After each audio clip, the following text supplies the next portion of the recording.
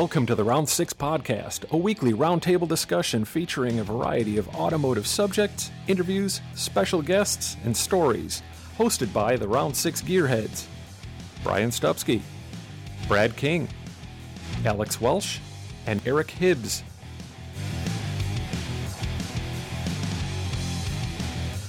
Joining the Gearheads for a very special episode 20 is hot rod designer, builder, and all-around nice guy, Chip Foose.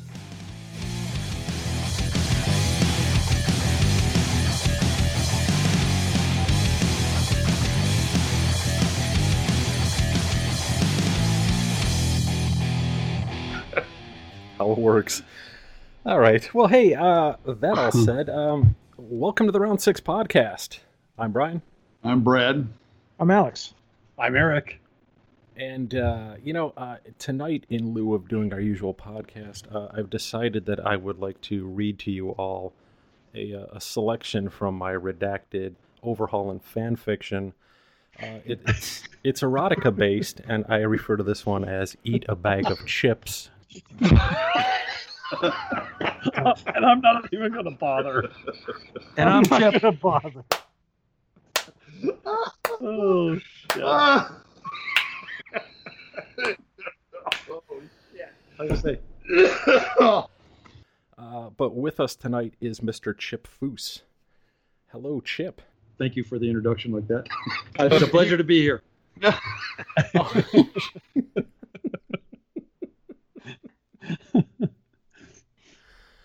Oh my gosh. So how the heck are you, sir? I'm fantastic.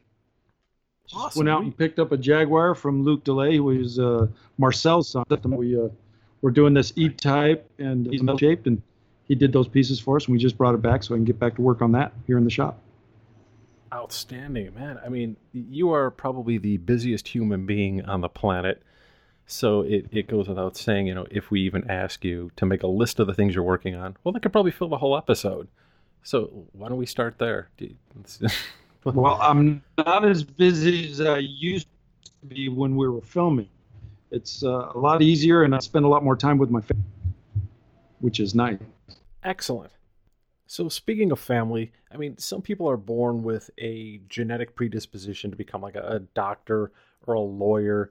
They just become a natural in their field. For you, you seem to have been born with some kind of a genetic marker for hot rod, which, thinking back on that now, sounds kind of like something you might ask Ron Jeremy. I guess speaking of hot rods, the question here might be, how did you know you were going to be into cars? Was this a thing from birth, or did you kind of just come into it through the family? I don't really remember being introduced to cars. I was kind of born into this with my father. I don't remember being introduced to the automotive industry. It's more like I was born into it. I feel that my career is an extension of my father's. At the age of 3 years old, my father was running Gene Winfield's shop in Arizona called AMT, which was American Model Toys. But they ran a full-size shop where they built the real cars, and then those got scaled into model kits. And I would go to the shop with my dad on the weekends at 3 years old, and I could watch him building these cars and also the crew, because they worked Saturdays and Sundays too sometimes. But I would go down there, and then a few months later, the cars that he was finishing were coming out in plastic model kits, so I was able to build those at home, and also metallic Hot Wheels of the cars that they were building as well. So as a little kid, I got to watch my dad build a car. I got to duplicate that in a scale model kit at home, or carry around a Hot Wheel in my pocket. And my career today is the same thing, because the cars that Revell as a model kit, and we building the die-cast, and it's amazing. But I'm still living the dream. Like I say, my career, I feel, is an extension of my father's, and it was amazing at the age of 3, going to the shop with him and watching him build these cars. And I remember the a la carte had come in, which of course was built by but then they tore it all apart and measured everything and scaled it down and created the model kit. And then I know my dad repainted the cars. Then it was for sale. My dad actually $2,500.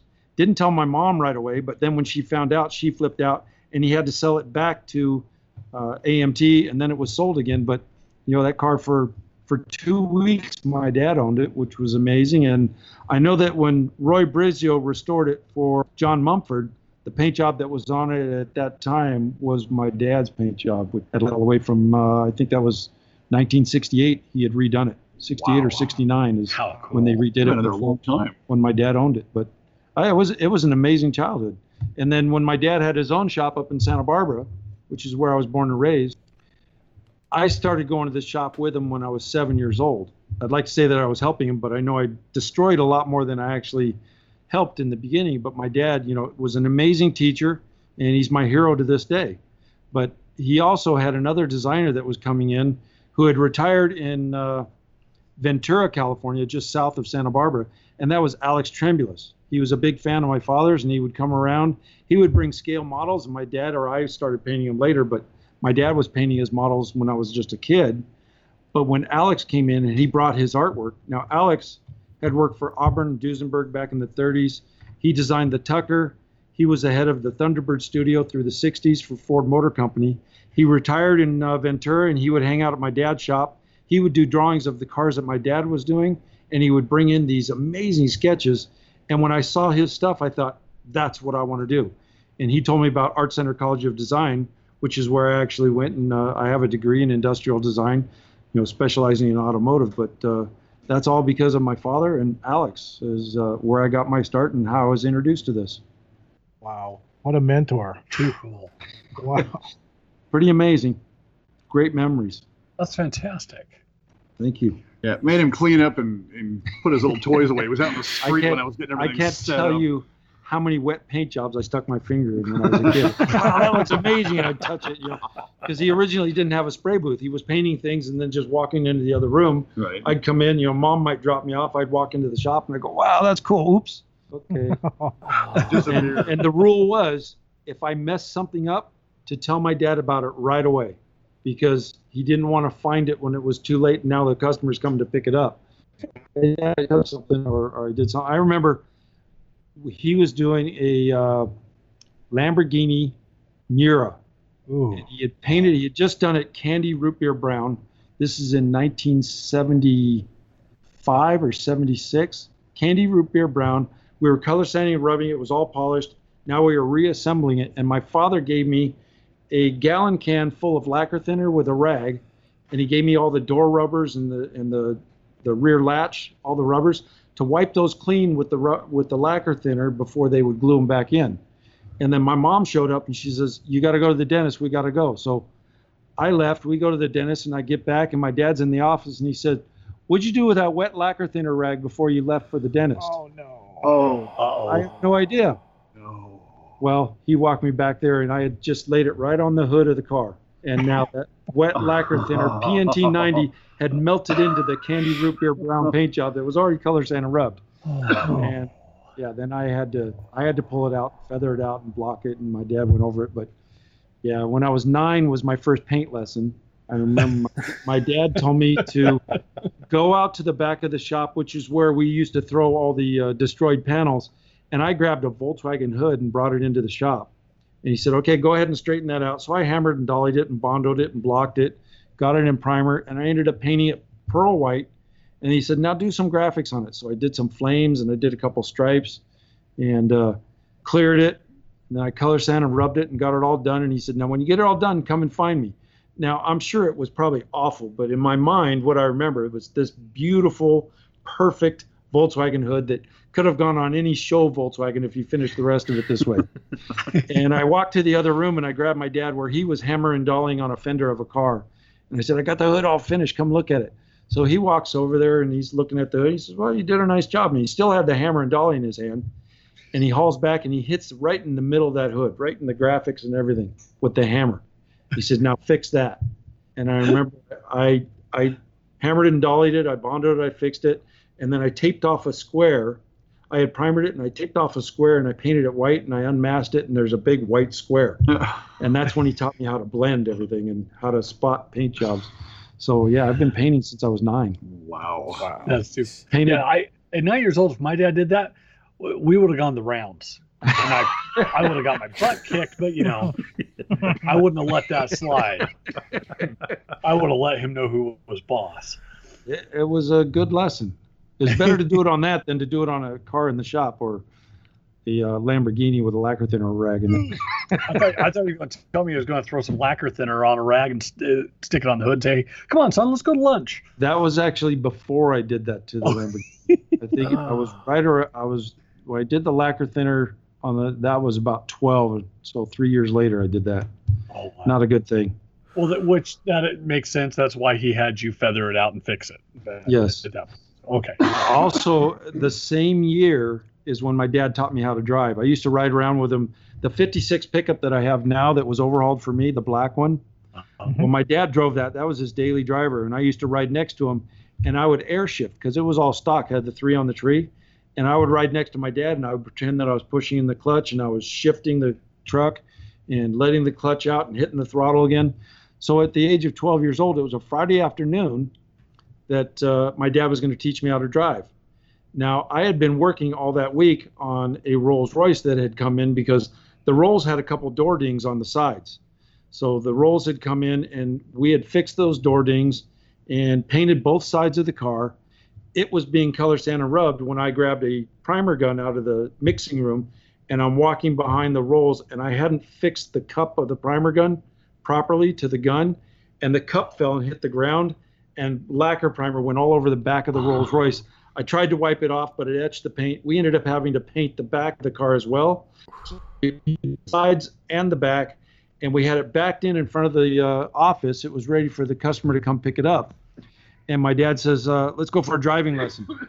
So at 12 years old, I get in the truck, which is parked right next to the Rolls, and I back the truck out, and we drive all around the airport property. And my dad said I did absolutely perfect. Never missed a shift, never chattered the clutch. I did everything properly, and we're coming back in to the shop, and he told me to park next to the Rolls. Now, this is where it was difficult because at 12 years old, this is an all-stock truck, no power steering, no power brakes, but I've got my foot on the brake, and I'm using my body weight to turn the truck, and it's difficult to turn, so I'm pulling with all my weight while I've got my foot on the brake, trying to turn the wheels, and my foot slips off the brake, and I nail the throttle, light up the rear tires, and I ran right into the front of that Rolls. Oh. That was another one. So, I mean, it goes on and on. I can tell you some of these stories. And, my dad just looked at me. He says, well, you got 3 of them. Because when I hit the Rolls, I pushed the Rolls into a Porsche that was parked next to that. And then we proceeded to immediately that night go look for parts for the truck, because the truck was supposed to be at the F100 Nationals the following Friday. So then my dad and I ended up working all week, and we rebuilt the whole front of that truck, got it painted and finished so that he could take it up to the Nationals that weekend. Wow. So let this be a lesson to the kids. If you want to be like Chip, start destroying your dad's crap real early. Yeah. Hopefully your fathers will be as understanding as mine. Yeah, I wouldn't. My kids will be the first one to tell you that. So as a 9-year-old and knowing how to paint, were you like the neighborhood bike customizer kid that everybody wanted you to spray their bikes? Well, when I was 12 years old, I actually had a bike shop on the side of my parents' house. And I would go to swap meets and garage sales and buy bikes. I would strip them down and hang all the parts on the fence. I would throw the frame and forks and the chain guard in the back of my dad's truck. He would drive it to work. I would go to school. After school, I would ride my bike to work, and then I would paint that frame after 5 because I'd worked on customers' cars till 5. And then my dad was always working late, so I would work late. I would paint these bikes, bring them back, and reassemble the bikes. So I had finished bikes at the end of the side yard. And when somebody wanted to come in and buy a bike, they'd walk in and see those or other parts, and I would put these bikes together. And one weekend, my dad comes to the side yard, and I had broken the fence in a couple places, putting nails in the fence so I could hang all the parts. He says, okay, that's it. No more bike shop.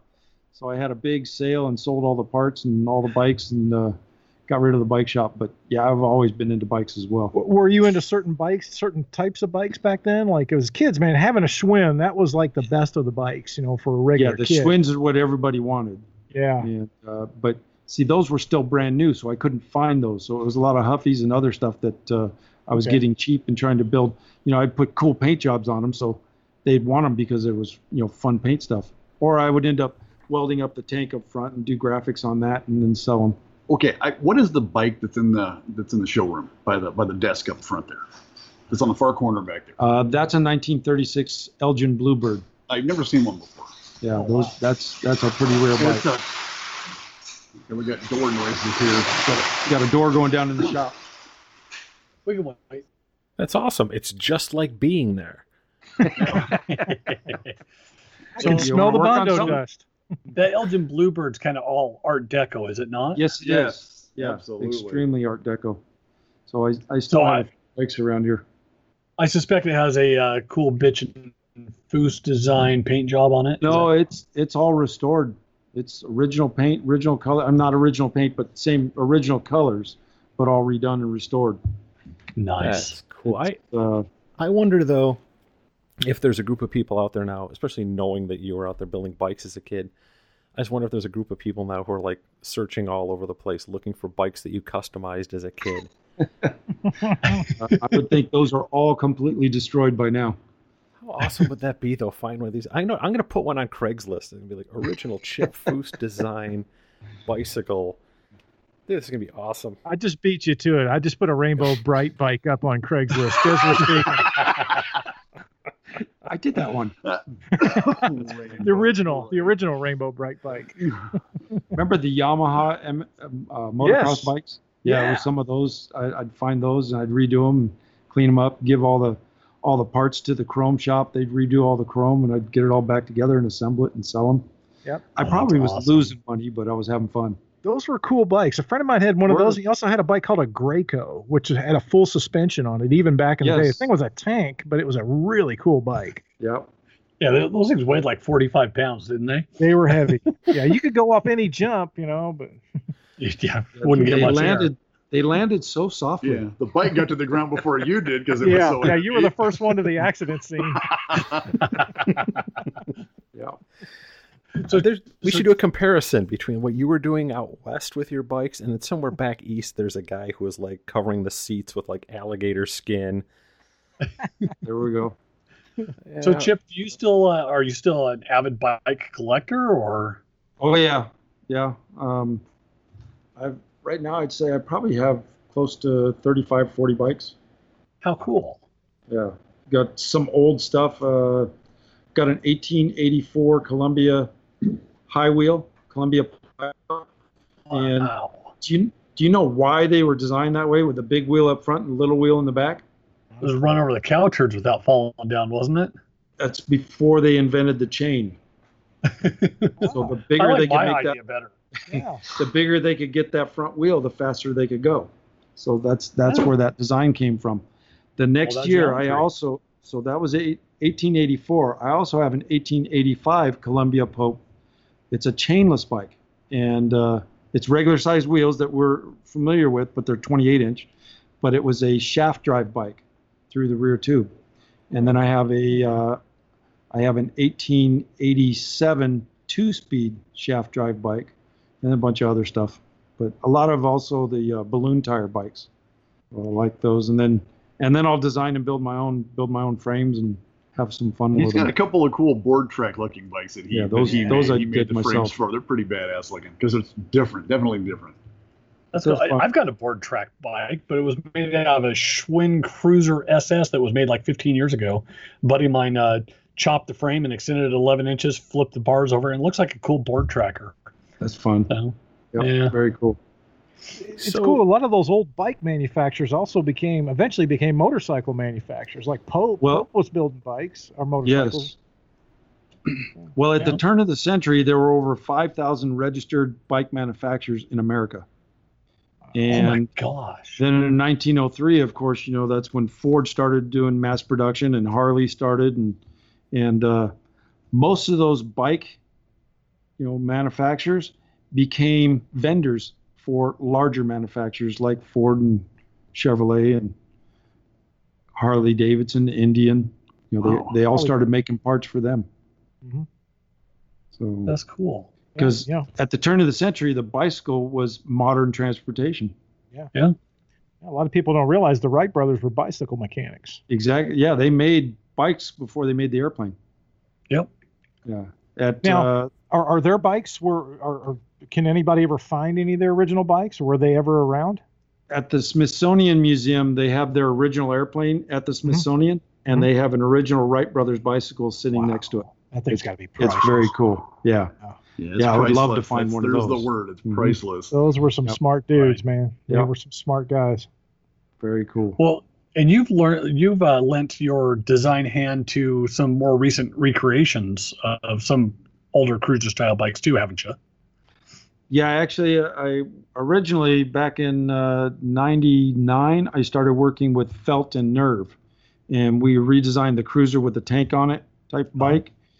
And then Felt and Nerve ended up getting into a battle where they were suing each other. They split, and they both claimed that they owned that bike. That bike ended up getting stuck in a legal battle, both of them trying to own it. Meanwhile, they both redesigned something that was similar to it and started selling that, and were very successful with both of those, while mine was stuck in a legal battle and ended up, kind of going nowhere.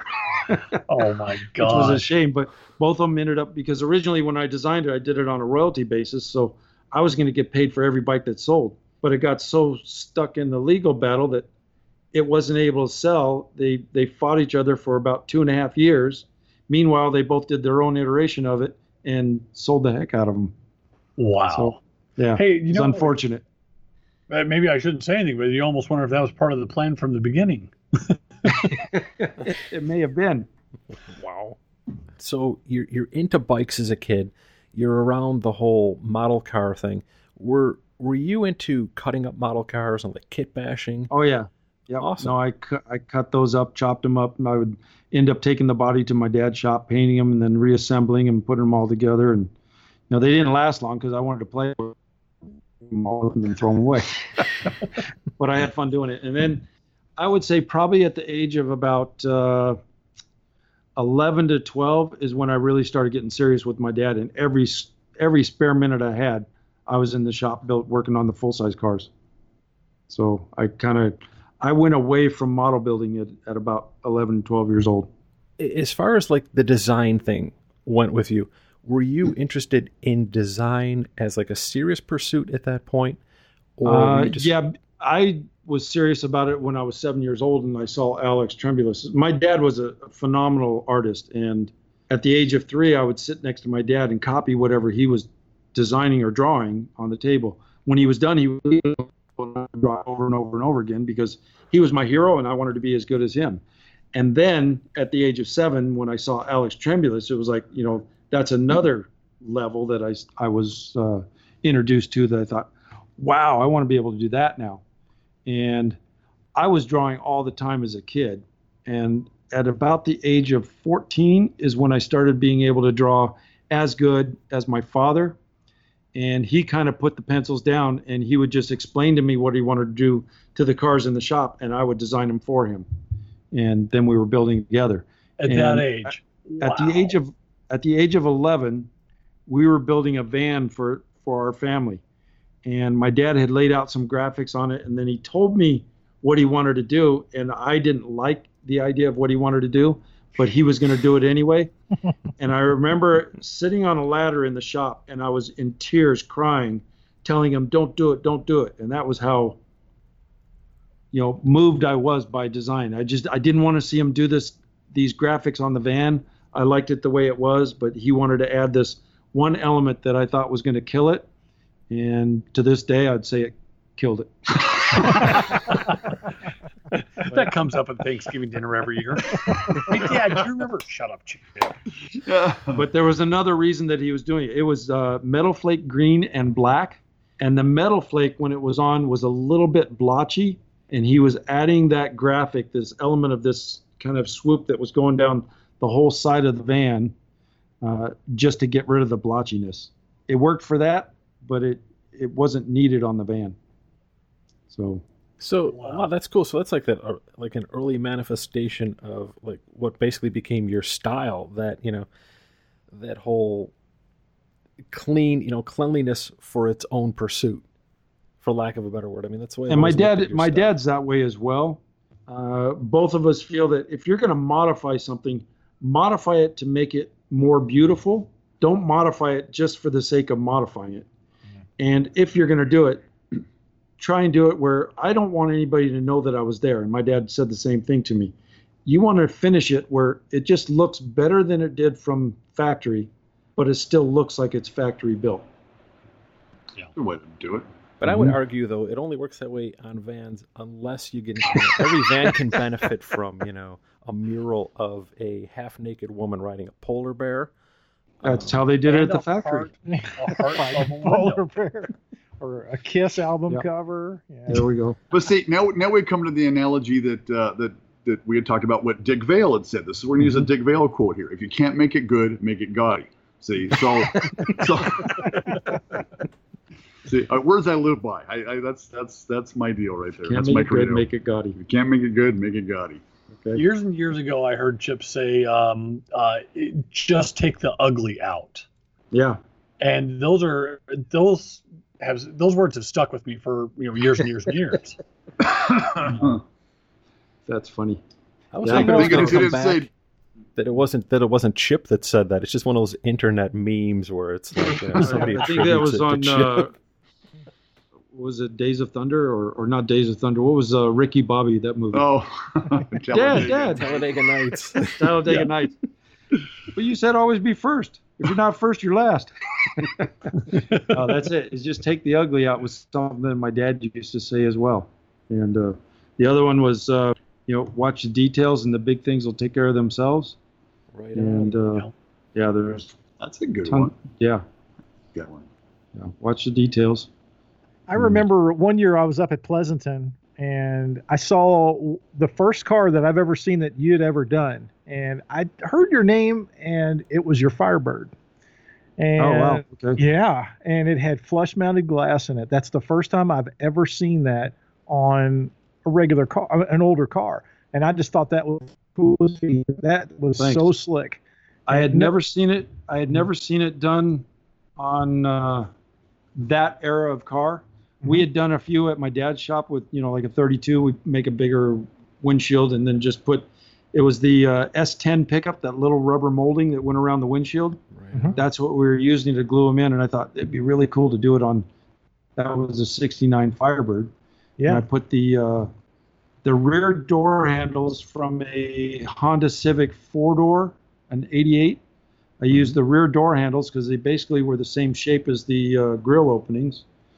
And I used the rear door handle because it didn't have the key lock in it. And I put remote locks in it, did the blend on the bottom, but just really cleaned the car up. And originally when I got that car, I was going to restore it. And I remember at that time, Paddock was the company that made all the restoration parts for them. Mm-hmm. And when I got their catalog and I looked in there, you could get every single molding, every emblem. I mean, all the pieces to restore that car. And I thought, well, I'm not going to restore it because now anybody can restore it. I'm going to have some fun with it. Paint by so numbers, I ended up modifying that one for myself. That was in 1988. I didn't want a pro street car. I wanted it to be more of, Gray Baskerville said that it was the first pro touring car ever built.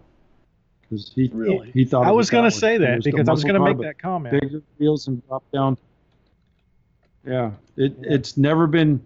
It was verbally said by Gray Baskerville that way. He shot it for Hot Rod Magazine and Carcraft, but in any other magazines or historically, nobody's ever brought it back up and mentioned it. It was a great looking car. Yeah. That car is owned by Stuart Reed, who is the head of transportation design for Art Center now. Really? When I first met you, that I knew the car. I knew who your dad was, and you were just kind of getting that Art Center thing. And you just kind of started over at Boyd's. You were doing that stuff over there. Yeah. But I remember the Firebird going. That thing was just a cool. It was a shame it wasn't any color picture. It was all black and white stuff of memory. Yeah, most of the magazines, it was that real subtle champagne gray, and I blended it down at the bottom. And I had fun with that. It was a pretty car. I think I built that whole car for $2,400. Good thing you didn't restore it, huh? Recaro donated the seats. The interior of that car was perfect. All I did was put the seats in and a steering wheel in it. I had let a friend of mine borrow it, and he blew the motor up. It was a 400. It had a 4-speed in it, but he blew the motor up, and he gave me $2,000 to have the motor rebuilt. So I sent the motor out, got that rebuilt, and so it didn't cost me anything to rebuild the motor.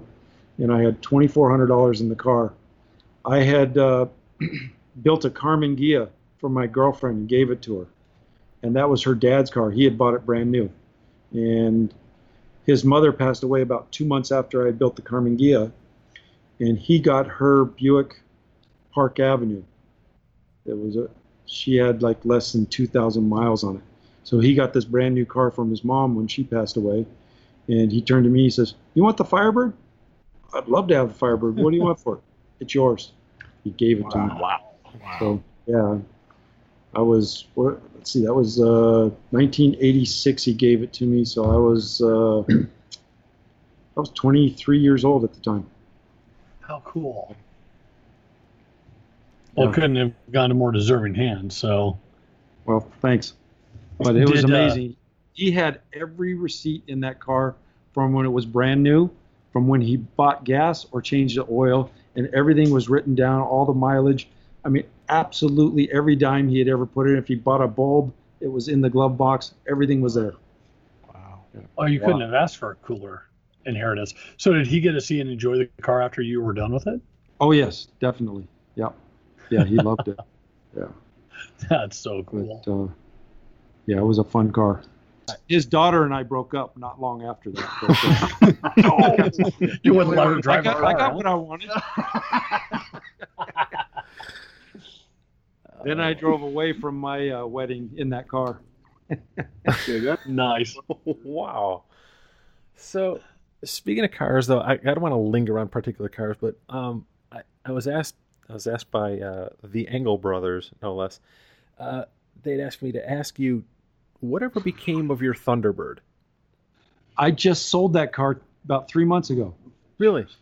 I had that car for 16 years, and I hardly ever drove it. But I have a 47 Ford convertible that I went into the garage, and I was going to take that to there's a little Cars and Coffee thing on Saturday or Sunday mornings right near my house. And I got in the 47 and it had a dead battery. And I thought, well, I'll take the Thunderbird, which we called the Speedbird. And that was built as the pilot. Thank you. As the pilot episode of Rides, which was before overhauling. Right on. So I got in that and I drove down there and I walked around and I was getting ready to leave and I'm walking back to the car and a guy walks up to me. He says, "Hey, I've got a 2002 Thunderbird at home. What would you charge me to make it look just like yours?" I said, "You're better off buying this one." If you counted the hours and the time in that car and charged our shop rate in 2002 when I built it, I had 261,000 in that build. Oh. I said, "You can have it for 50." And he didn't even bat an eye. He said, "Are you going to be here for a few minutes? I want to show it to my wife." I said, "Yeah." So he called his wife. She came down. She fell in love with it. He says, "We'll take it." I said, "All right." I said, "Come to the shop tomorrow. I'll buy a few things that I wanted to clean up and pull out of it and get it all ready for him." So he came down the next day with the money and he went home with it. That's awesome. How cool. It's a one-of-a-kind car. Like three months ago. Yeah, it was a beautiful car. I loved it, but I need some room in the garage for other plans. Right. So while we're here, let's just work on it. So what's the latest? What's the latest personal project? The latest personal project, I'm working on a 67 Chevy pickup that is a C10. Mm-hmm. And about 5 years ago, I stumbled onto a real 67 Z28 Camaro motor, and I thought this would be so cool to put it into a C10 and call it the C28 or a Z10. I wasn't sure what I was going to call it yet.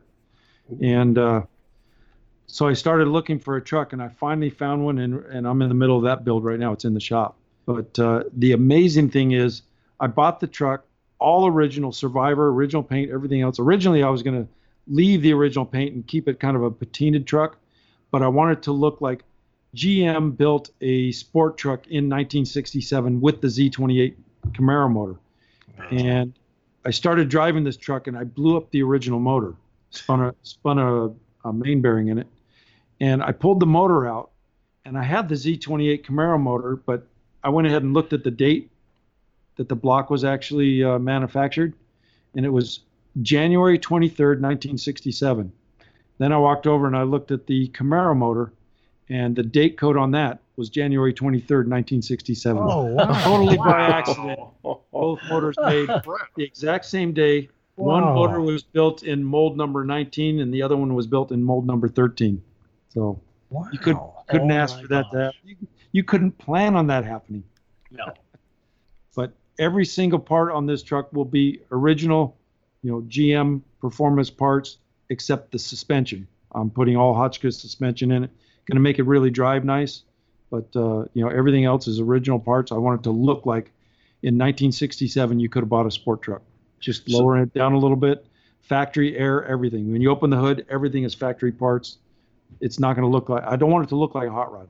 I want it to look like a production car. So what would you run for wheels on something like that? I'm actually running the rally wheels. Okay. Same thing with the, just like how you would have bought it from GM if they had built it. Like even the sticker in the glove box, I'm actually reproducing that. It's in great shape, but I'm going to reproduce it and stick it back in there with C28 package. Just add that. Awesome. You got to make C28 emblems that look kind of like the 69 emblem. I am using the C from a GMC logo. The real badge. I pulled that, and the rear panel on a 69 Z28 Camaro is a little bit bigger than the fender badge. So I'm using that C and the slash with the 28, cutting the Z out of it and putting the C into it, putting that on the front fender. So it'll look like a factory produced emblem on the front fenders. Cool. Oh, that'll be rad. I'm excited about it. I think it's going to be a fun car. We'll have that at SEMA also. Oh, cool. All I've got left is to paint the cab and some of the other parts. The chassis is all finished. I just got to get the cab painted. I'm doing the orange and black houndstooth interior in it, so everything is Camaro related. I haven't decided whether I'm going to put the Camaro dash in it yet or not. That was one of the options. I'm a little leery of putting that in because there's so little room in that cab now. The dash is flat. If I put the Camaro dash that is rolled back, it brings that dash pad back, which I think is making it look a little bit too claustrophobic in there. So I may pull the plug on that idea and stick with the stock dash. Well, if you take the tank out and get some factory 67 seats and scoot them all the way to the rear of the cab, you may be able to get away with it. I have the factory 67 seats, but I'm going to keep the bench in it. Oh, okay. And, I was deciding which way to go there, but I like the bench in there. I don't think GM would have put bucket seats. No. Even with the center console. Even as a sport truck, they would have kept it as a bench seat, or the one that was in the Blazer with the fold-down center section. I thought about getting one of those. Mm-hmm. That'd be neat. I'm gonna leave the bench seat and just have some fun with this thing. Here's another option you could think of. Remember, Camaro had the bench seat in the 67, 8, and 9s. Yes, that might be kind of cool, but it may be a bit narrow. Yeah, the truck is much wider than the Camaro was. Yeah. Mm-hmm. Yeah, I've got to extend the dash. I think it's almost like 6 inches if I put it in there. I've looked at where I've got to cut it up and stretch it. Yeah. That truck is much wider than a Camaro. I'm almost thinking that Camaro dash would just be too expected. I mean, I'd say. Yeah. It's interesting how narrow the Camaro actually is compared to when we built the Imposter, which was that 65 Impala that I shortened that car 14 inches, which is only 2 inches longer than a 69 Camaro. But that car is 10 inches wider than a Camaro.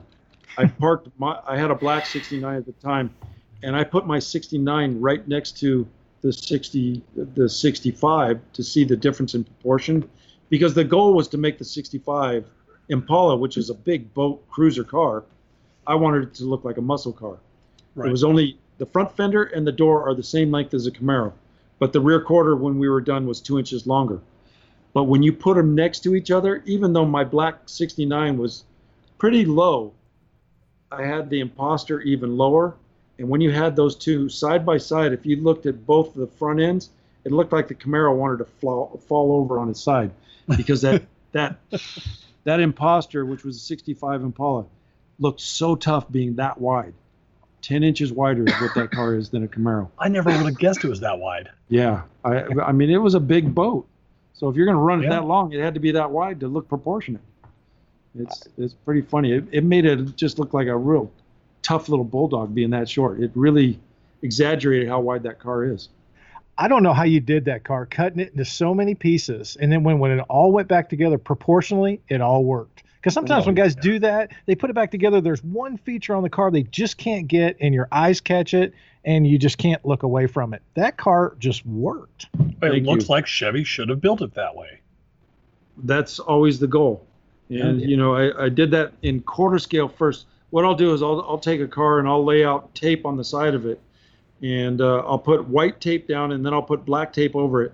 And every 4 inches, I'll cut, the black tape out and pull it away. So I've got 4 inches of black, 4 inches of white, and I'll take photos. I'll get about maybe 20 feet away from the car, lay a parallel line, and I take a camera and I set it up so that the height of the camera is at the height of the door. So if you look across, you're level with the two side windows. And I'll go to the very front of the car and I'll take a snapshot right at the front of the car, looking across from fender to fender. Then I'll take a picture right at the front wheel axle line. Then I'll take a picture at the door cut, the center of the door, the back door cut, the center of the rear wheel, and the back bumper. And then I'll take those to a Xerox machine and I'll blow them up so that white and black line, every one of those is exactly 1 inch. And then I'll put all of those Xerox copies together. And I measure the car and I make sure that everything is exactly correct. Now I have a side view without any perspective that's exactly 1/4 scale. I can duplicate that and make bigger copies on their large format.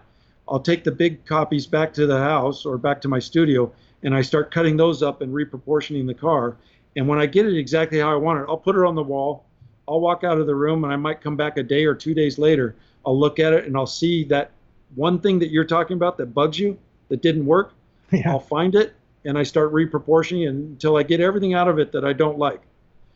Then what I do is I take one of the original copies of the side view of that car that I've pasted together, and I do a line drawing over it. That's exactly 1/4 scale line drawing of its stock. And I usually use the front axle line as the 0 line. And then I'll put the new one, the one that I've just cut up and pasted together. I'll set that front wheel right there, and I'll redraw the car. Now, if I've moved something 1 inch in that scale, I know it's exactly 4 inches when it's the full-size car. So when I duplicate that and I put all the lines down, I know exactly how much I need to cut out of that car before I cut it. And I can plan where I'm going to cut the car so that it all falls back together and fits.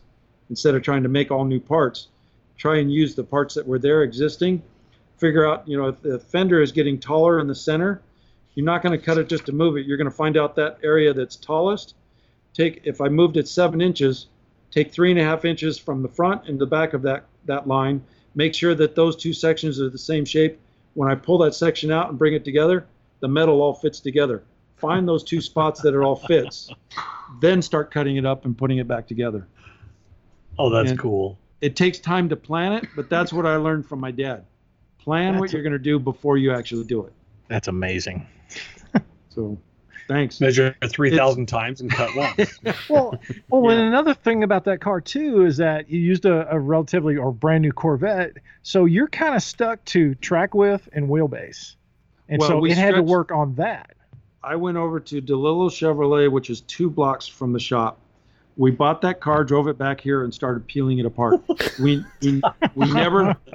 never cut a single electrical wire. We unbolted and pulled everything apart. Then we cut the body off of that frame, and I made a fixture that we welded the front half of that frame to, left the back half loose, but made a fixture that slid inside of our table that we built, and that was welded to the back half. We cut it and we stretched that 7 5/8 inches is what I needed to get the wheelbase to. We just slid the back half back, and then we replaced the parts of the frame that were missing. Well, so did you make another torque tube, or did you make a drive shaft? We made a new torque tube, and then had a carbon fiber drive shaft made inside of it. Okay. So of course you did. Company out there that actually built that for us. So I'm going to ask the question that nobody's probably ever asked about this car. Do you guys still get letters from the dealership requesting you to bring it back for service? No, what I get is we never used we never used that license or registration. Okay. It's actually registered as the 65 Impala. That car awesome. is. So I get notices from DMV all the time saying your registration will be revoked because you have not shown proof of insurance for this car. And I don't need it. I bought that as a parts donor. So you're getting airbag recalls on a 65 Impala. The actual dealer used to live across the street from me, Dave DeLillo from DeLillo Chevrolet, and he's actually seen the car. He came to the shop to see it because awesome. I bought that Corvette from him, and I told him what we were doing. He said, "Well, let me know, and I'll come down to the shop. I want to check it out." So he did. What did he say? Oh, he loved it. Yeah. But he said he had never had a customer buy a car. 2 blocks is all we drove it, and we cut it all up. Well, I hope you did a bunch of donuts in front of the shop first. No, I didn't. That car had 26 miles on it when we cut it up. Wow. That's actually pretty awesome. I can't even imagine. That's too put it all back together. Every piece of wire, we had to extend a couple where we extended the frame to get to the taillights and all that. But all that wiring just plugged all right back in. It was all factory. Wow. Outstanding. Yeah. So neat. Still has OnStar. I'm stuck in my Impala. Can you please get me out? Yeah. Excuse me?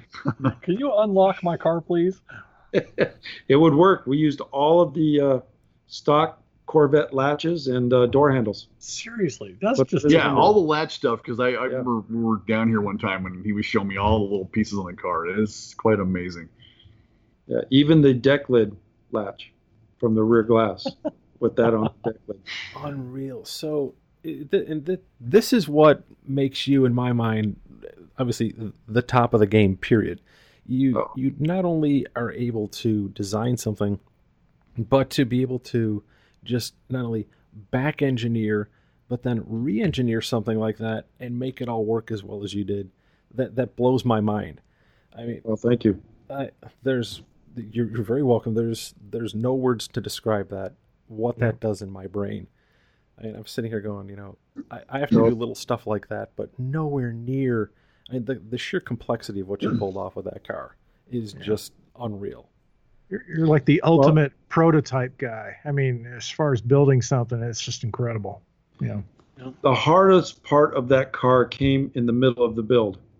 And that was because Don and Elma Voth, who are the owners of that car, they actually took a 65 Impala on their honeymoon. That's the car they drove. Not that exact car, but Don says, I want to build an Impala for my wife. And I said, well, why don't we just take a brand new Corvette and put an Impala body on it so she can drive it and enjoy it. Because if you give a woman a hot rod and she has any problems with it, she's going to hate it and never want to drive it. Yeah. So I said, let's just make it a brand new car. If she has a problem, she can pull into a Chevy dealership. They can plug it into their computer. They'll know exactly what needs to be replaced, and she can be on her way. He agreed. So we were building it to be his wife's driver. And midway through the build, he says, let's go to Riddler with it. Well, this is a brand new Corvette that we just bought at the dealership. The bottom of it is a production car. And the Riddler, you're trying to take a piece of rolling art. And I said to him, I did not want to do it. I didn't want to build it to be a Riddler contender. But he fought me on it. He said, no, I want to go to Riddler. All the work was taking that original chassis and using every single stock component, but dressing it and turning everything into a piece of art.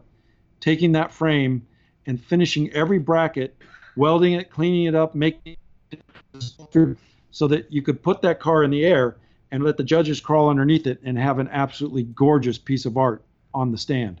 And every single part on that car is a factory part that has been redressed. Wow. And that to me, see, right there, you hit another great point. Don't get me wrong, it takes a lot to come up with something out of the blue. And I want to touch on that in a minute. But to be able to take something that exists and out of sheer necessity, knowing that it has to function as a factory part and make it beautiful like that, that's a whole other level of this. Why I have to ask, really, what planet or dimension are you really from? That was the hardest part of that car, and that's, I mean, it more than doubled the price of the car because all the work is underneath. Where when you walk up to the car, you don't see it, and even when you put it up in the air, it looks so simple that it doesn't look difficult. But that was the most difficult part of the whole build, is making everything look like it's supposed to be this way. But it's also a challenge. I love a challenge, but if I were to build another Riddler car ever, I want to start it that way so that we're building a complete chassis that is a piece of sculpture, is a piece of art. But to take a production car and turn it into that, that's so much work. It, starts to take the fun out of it. When you're looking at just a cable that's underneath the car, and the cable is an ugly piece, now we got to turn that into a beautiful, now we're looking, how can we reroute it? How can we make it into a sleeve and make it a gorgeous piece that looks like a show car? That's the work. Wow. And I got to tell you that every piece of suspension, all the A-arms, grinding and finishing and trying to make the A-arms look like, and then painting them and making them look like, one-off pieces, which they are in the end. They're all one-off, but they started as a production part. Man, it's amazing. Getting all of those numbers off of every single car has cast-in numbers, and we had to get rid of all that as well. When I was down here, we were both sitting. It was kind of cool, both sitting on the floor, and I'm laying underneath the car, and he's telling me to look at certain things. It just was funny because obviously he'd been down there in that same spot 9,000 times where everything was going. Hey, look at this and check this out. No, a little more to your left. And it's like, oh crap, I didn't even see that. So yeah, it was not really you'd want to drive around town. Well, it's how the frame comes along, and then it turns and goes in for the front suspension. But then you've got a fender that's hanging out here. And how do you have that fender bolt to that frame and not look like you just got this ugly bracket coming over here to hold it? So you end up reshaping the frame and bringing it over and then pocketing a part of the frame. It sits right into that pocket. And then the body panel is flush from the bottom of the fender to the bottom of the frame. And it's just a beautiful cut line that is planned. So the cut line isn't zigzagging from a fender to a rocker. It's one single line. You have to address every single piece so that you don't have a bunch of different individual pieces that are all beautiful. It needs to look like it was designed and built this way. How many hours did you have in that car? More than any other car we've built. Do you know? Did you keep track? I think it's around 22,000 hours in that car. Wow. It's a good thing you only charge $10 an hour. Thank goodness. Nobody could have afforded it. I mean, the year that car won, the highlight for me personally, this is a stupid thing. I feel like a little kid telling you this. So be it. The year that car went into the grade 8, I had a car that I had worked on. I had a green Dart. And oh yeah, I love that car. Thank you. I have to tell you something. Sorry to interrupt, but I'm going to tell you, when I go to a show and I'm competing, I hate competing at shows.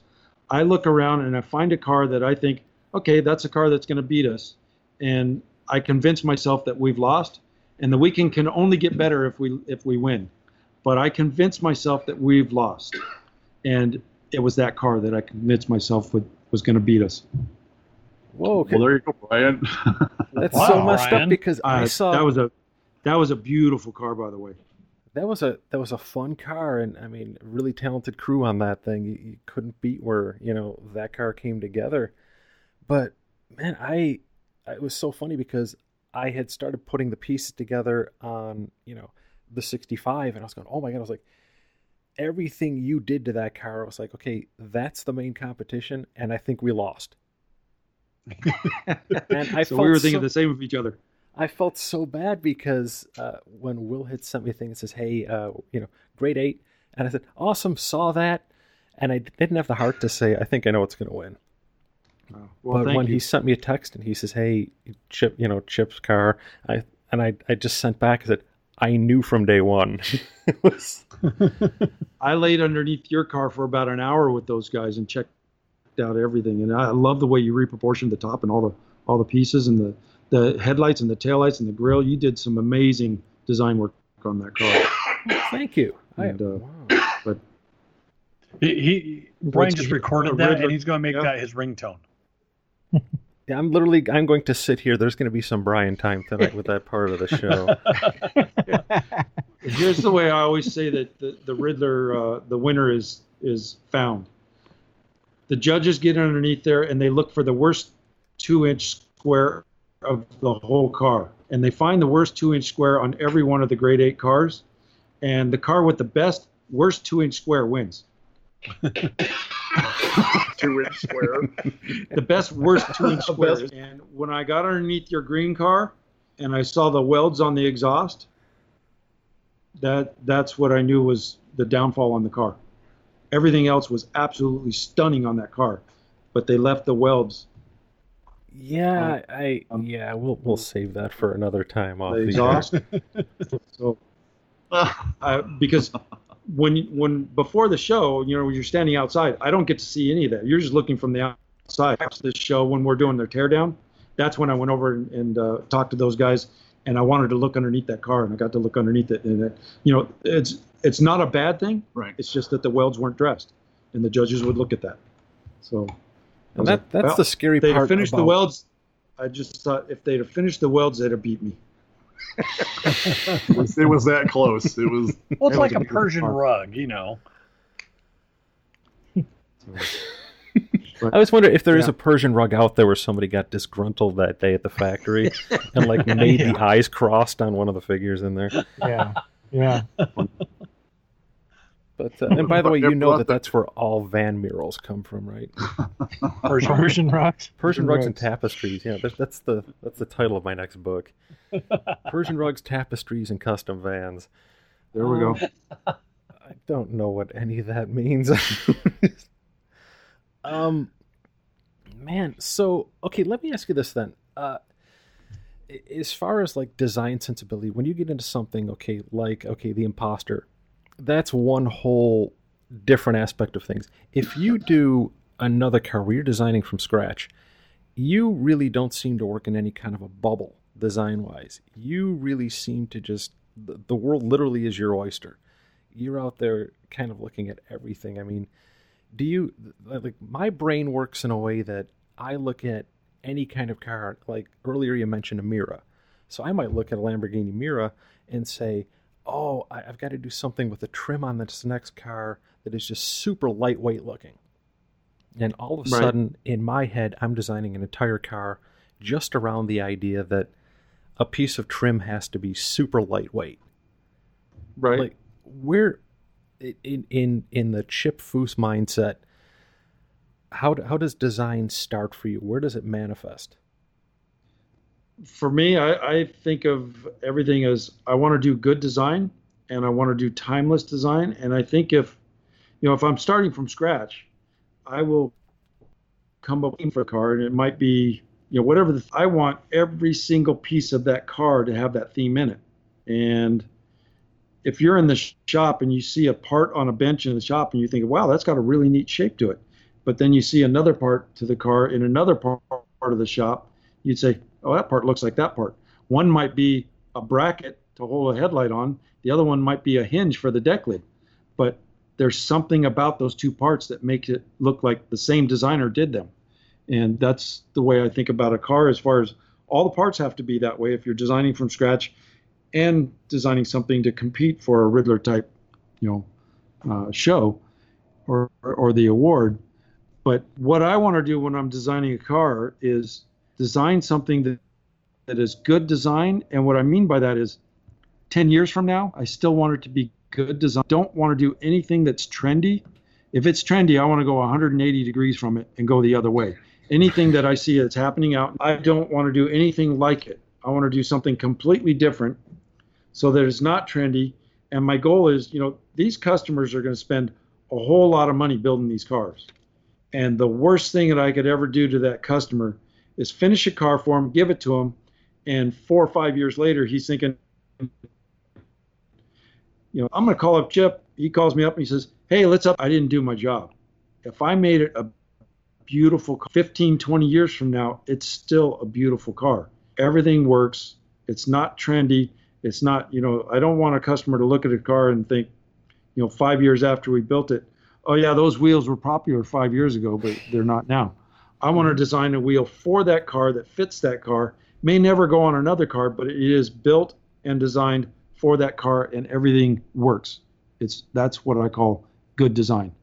If it's trendy design, you're planning on redoing that car one day. Beautifully said.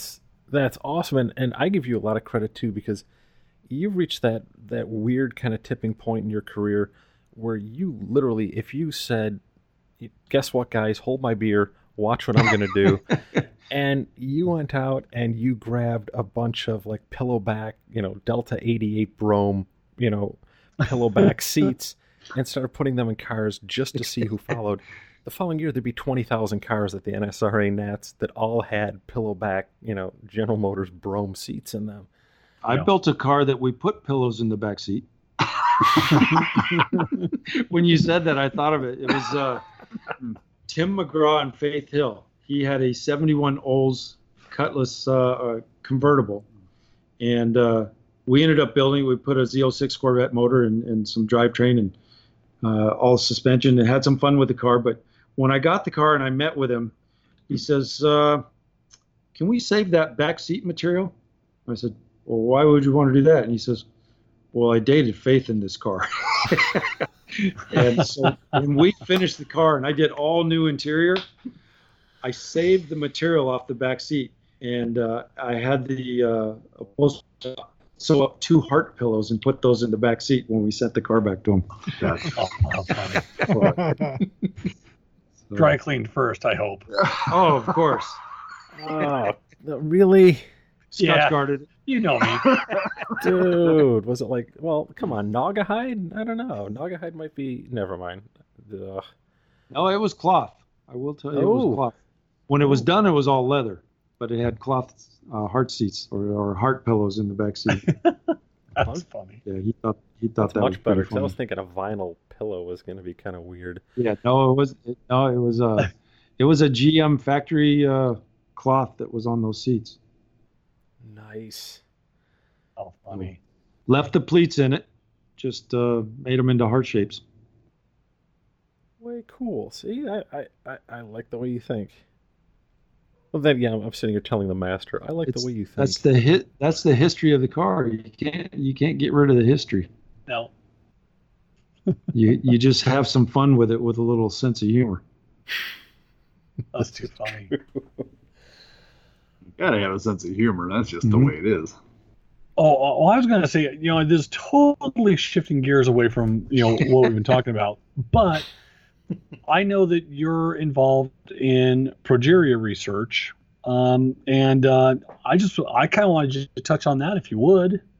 Well, Progeria Research Foundation is a group in Boston, and it was actually started by it was a kid named Scott, or I'm sorry, Sam, was born with progeria, and neither one of his parents, which happened to both be doctors, knew what progeria was. And when they found out that Sam had progeria and that nothing was being done about it, they started the foundation in hopes to save Sam. Now, Sam unfortunately passed away about 3 years ago at the age of, I think he was just about to turn 18. But I had a sister named Amy who passed away in 1985 at the age of 16 with progeria.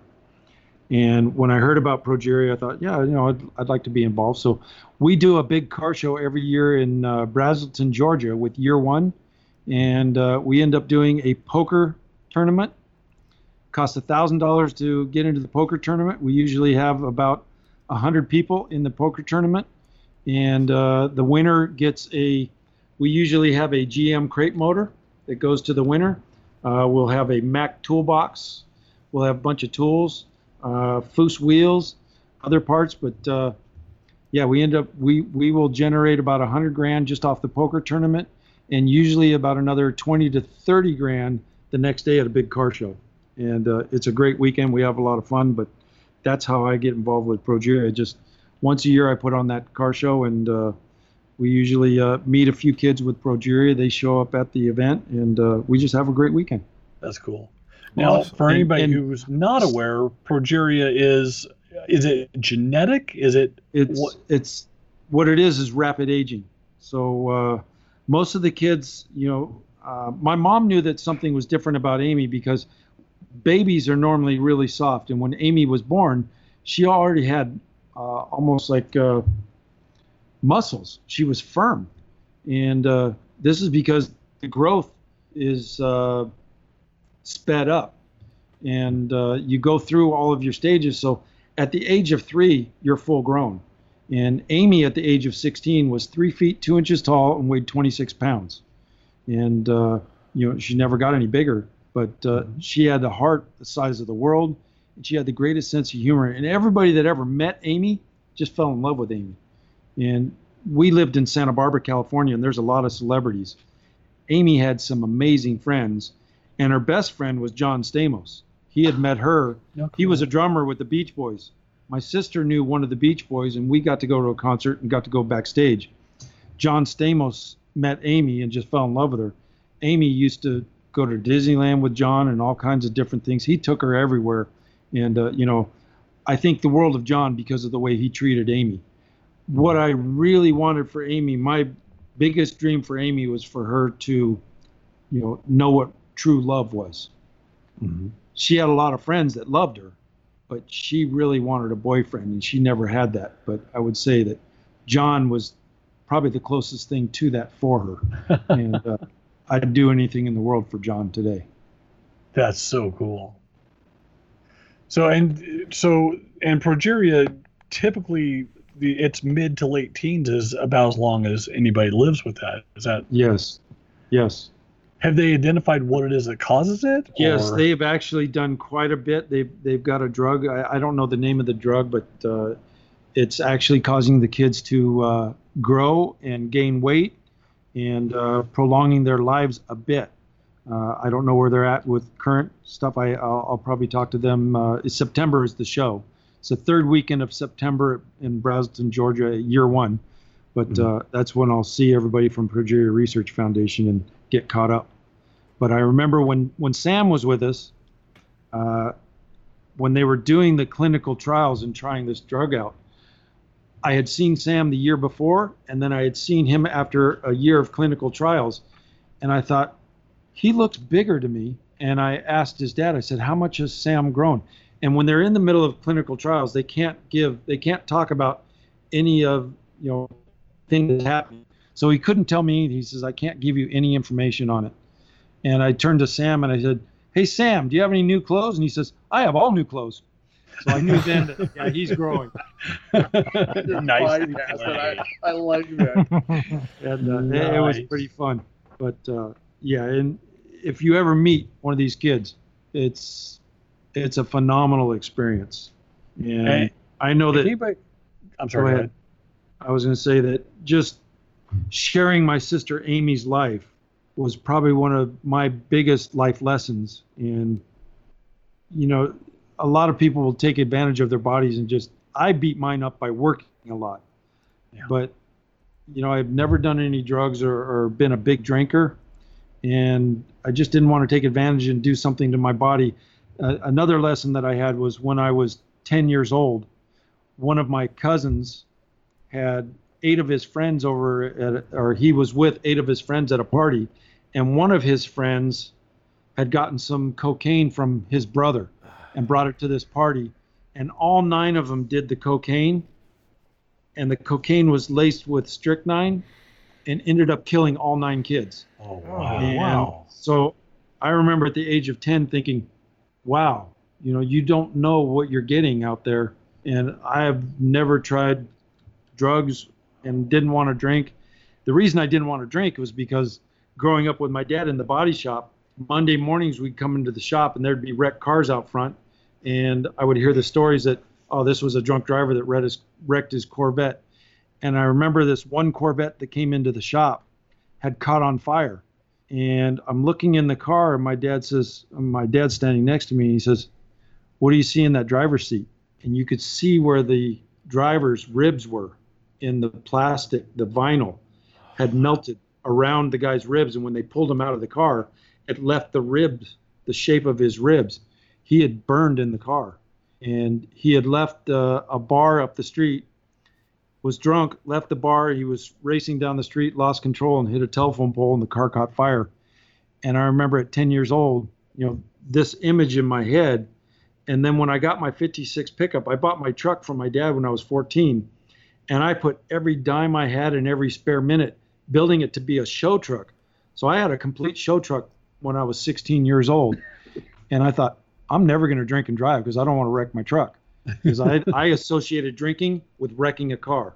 And I didn't want to do that because this was my life savings I had in that truck. I spent 11 months just painting it.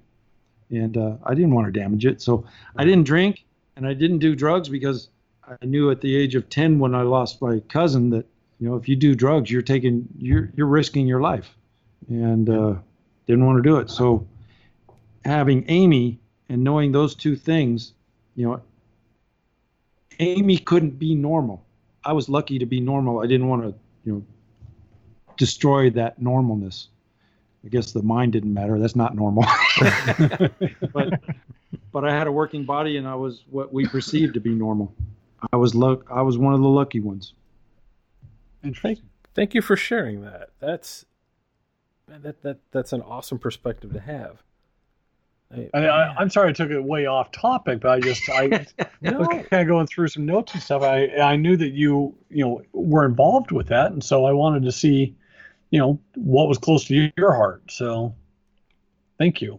Well, I knew that my parents were really busy with Amy, and there was a burden of what's going to happen. Is Amy going to die? And that fear, and I didn't want to be another burden to my parents, so I just wanted to be a good kid, and I loved cars, so I went that direction. How neat. Very good. Jeez. It's funny, I shared kind of a similar thing with you. I mean, at 14, I bought my first car. I bought a 69 Chevelle. And I was fortunate to have two real motorhead parents who got it. We didn't, go out and grab the shell of a car. And my mother wasn't like, what the hell are you going to do with that? My mom was like, oh, the floors are in good shape, so you're going to save a lot of money here. And it was, so for me, I was in kind of that same boat where, I went to parties and stuff like that in high school. I mean, but I was never the drinker. Mm-hmm. I was never like the party animal. And plus, if you've seen pictures of me, I went to all the parties. I got the last girl, but I was there, Mm-hmm. And, but I never wanted to put that car at risk. Right. To me, it was far more important that car made it home and was in one piece than it was to go out and fool around and race people and screw around like that. So that was your first car? That was my first, yeah. That's awesome. I sold that car, and the proceeds from that made the down payment on my first house. Very cool. Fun times, My first car was that 56 pickup. But I had another car that my dad had promised to me before that, which I was so excited about. It was a 1931 coupe, full fendered. It was chopped 3 inches, it had a chrome firewall, and it had a chrome 9-inch Ford rear end in it. It was a customer that had brought it to my dad's shop, wanted my dad to chop it and get it just in primer. So the front axle was chromed, everything was done. My dad got it chopped, got it in primer. And this guy was a pilot. The guy never called. The car sat at the shop for 12 years. Oh, and when it was getting closer and closer for me to start driving, my dad kept saying, well, you can have the coupe. We'll finish that for you. So I was planning on getting the coupe. And I remember when I was 14, my dad came home from work one night, and he says, I sold the coupe today. That was going to be my car. And I remember I said to him, I thought that was going to be mine. He says, you can buy the truck from me. I ended up buying the truck. And I paid him $2,000. And he turned around and bought my older sister a car. So I paid for it. But I hope you get a lot of mileage. It was I was heartbroken when he sold the car. Here's the greatest thing about it. He sold to my best friend's dad, and his dad built it for him. So I ended up riding around it in high school. Ouch. He got it. Scott Bruin. He had the chop top Model A. Now, Chip's got to tell a story. He told me when we were working in Disneyland, and because he's kind of the go fast. He's a speed freak. He likes driving fast. That's one of his things. But and since I don't remember the story, but when you had your little rabbit, your little GTI, my little GTI, and it had a stopwatch in it. Well, they have a trip computer in that car from the factory. Okay, so explain. So you were going to work and you were pretty much racing yourself. This is pretty much your. So you got to tell the story. If you're familiar with Santa Barbara, there's a road that goes between Santa Barbara and Solvang or Buellton that's called San Marcos Pass. It goes over the mountains. It's there's a drop off on one side and there's hairpin turns and all kinds of fun stuff. And where I worked was right next to the airport in Santa Barbara. And it was 28 miles to drive through Santa Barbara, get to that road, go over that road, and then through Solvang to get to my parents' house. 28 miles. And I used to work until about 2 or 3 in the morning, and then I would make the trip home. And it was always set the trip computer to 0 and leave. And, it would just go faster and faster and faster, and I'd learn the road better and better. And the best time I ever had was I made the 28 miles in 16 minutes, 2 seconds, and it was an average of 106 miles an hour. And that was in a 1985 Volkswagen GTI with 15-inch Momo wheels and 195 50-15 tires on it, Goodyears. Oh, those were the good old days, right? Man, and that car drove like there was a pole in the middle of the car that you could just, with your right foot, you could make that car pitch and go wherever you wanted. And when I used to make that drive, I would do it at night, and it was a 2-lane highway. I used both lanes, and I'd be in a 4-wheel drift going through a corner, and I'd see headlights starting to come around the corner because you're on a mountainside, so you see the headlights before you see the car. Right. And then I would just drift back into my lane. The car would go by, and then I'd come back into that lane in a complete drift. And my roommate, his name is Mark Coombe, and I was telling him how fast I was going and my times, and he said, "No way, absolutely no way are you doing that." And so one night, I had moved from my parents' house to his house, and I was renting a room from him, and I had told him this, and one night I needed to go up to my parents' house, and I said, "Hey, I got to go to my parents. You want to go with me? I'll show you how I do this trip." He goes, "Yeah, sure." Scared the living hell out of me. He said he would never ride with me again. He thought I was absolutely insane. And I remember at work one day, like I say, from work to house was 28 miles, and it's about 2 o'clock in the afternoon. And my boss, Alain Clinet, he leans over and he's French and he's got this accent. He says, Chip? And I said, yes. He says, do you have the drawing you did of the automobile? And I said, actually, it's at my house. This is when I was living with my parents. I had a studio set up there, so I would finish artwork at night in my studio there. I said, it's up there. Do you need it? And he says, never mind. And I said, what do you need it for? And he says, well, I have a meeting in an hour, and I was going to use it in that meeting. All right. And I said, I can get there and back in an hour. He says, you cannot get to Solvang there and back in an hour. I said, I'll tell you what, I'll clock out and I'll clock back in, and if I can do it in less than an hour, you pay me for the hour. Okay. 52 minutes there and back. Now, statute of limitations has expired, apparently. I clocked out, and I showed him the time, and he looks at me, he says, you're insane, and I don't ever want you to do that again. But it was 52 minutes, and I remember I came around one corner, and I'm in a drift, and there's this long downhill straight, and then it goes up on the other side. And about maybe, and this whole stretch is about maybe 2.25 miles, and you can see that whole straight. You can see, and when I came around the first corner, I could see a car that's not quite halfway that's in front of me going in the same direction. And I see another car coming around the corner that's like 2.5 miles up. I see him coming around the corner, and I'm thinking to myself, I don't want to lift, I don't want to slow down, but I'm going to get to these two cars right about the time that they're passing. And I thought, I'm not lifting. And I kept my foot in it. And when I turned to miss the car, that it was basically when those two were passing is when I turned to miss the car and turn into the other lane. And I probably missed the first car by about maybe 3 or 4 inches and the second car by about the same, going right between them. I turned hard because I was probably doing about 130 miles an hour, and I turned real hard to get over into the oncoming car lane right behind the car that was just passing. Right. And when I corrected, I went sideways. And I remember going sideways, and you know, on a front wheel drive car, when you lift, if you get sideways, it'll do that dog leg, the inside tire will come up. Yep.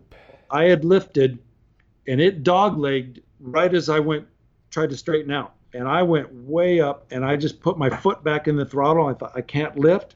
And I went sideways for probably a good 30 to 50 yards. And I remember just holding my foot in it and correcting. So I'm turning to the left as I'm sliding. And when that car corrected, it went so fast that it dog-legged the other way. And I just kept my foot in it. Now, on the right side is about a 700-foot drop. And I don't want to go over the road. And I'm going the other way. And then it snapped back and went to the third time it dog-legged to the left. And then it settled back down and I went straight. I never lifted until just when that dog leg happened. And I'm thinking to myself, that must have been the coolest sight for that car behind. And sadly, I'll bet they didn't appreciate it at all. Probably not. Well, I'm going to say, how many years are we talking? Because I wonder if at this point their rectum has completely loosened and relaxed. Where'd my back seat up. go? There's only a few times that everything goes into slow motion. That was one of them. And, when you're driving, another time was when I spun out backwards in the rain and I was next to a cliff also. And I just slowly stepped on the brake and was able to stop the car and then go forward without hitting that cliff. But the coolest time I've ever had in a car was I did Bob Lutz's Drive 101 in Las Vegas, and that's the Indy race cars. And I was at Las Vegas Motor Speedway. I was doing about 174 miles an hour in one of the turns, and the right rear lower rod end snapped off the upright, and the back of the car immediately goes towards the wall. And your initial thought, what they train you to do is just let go of the wheel, and so you don't, when the front tires hit the wall, that steering wheel is going to snap, and it's going to break your wrists. But what I did was I turned and tried to correct the car when the rear end goes to the right and you turn to the right. So I turned to the right and I just see the wall coming at me. I thought, and everything went into slow motion. I thought, I don't want to hit the wall. So I turned the other way and I spun the car out. And when I got it backwards, then I corrected to the right and started going to the infield. And the car goes down the track, but then spins back around and goes up back towards the wall. I did it again. I turned to the left, spun the back end around. The car drops down and spins around and does another 180 slowly, going back towards the wall. And I did it 4 times. I spun that car at a 180 and got it to the infield while I was in a left-hand turn. With the back end broken over. Yeah. And this guy from the Drive 101 school comes out on one of those gators, and he's yelling at me, screaming at me, "What are you doing? And I go, hold on. Something broke back there. And when he got back there and he saw exactly what it was, that A-arm, that lower control arm is on the actual pavement. So I'm just steel on pavement, and this car is skidding around. And he looks at me, he says, "How'd you keep it off the wall?" I said, "Everything went into slow motion, and I did whatever it took to keep it from the wall." But yeah, there's... Did you get your money back? No, but I have the A-arm actually sitting in the other room. They took it off the car, and everybody from the school signed it and gave it back. Wow. So, and then said I could come back anytime I wanted. But now the school's gone. Yeah, because they want their seat back.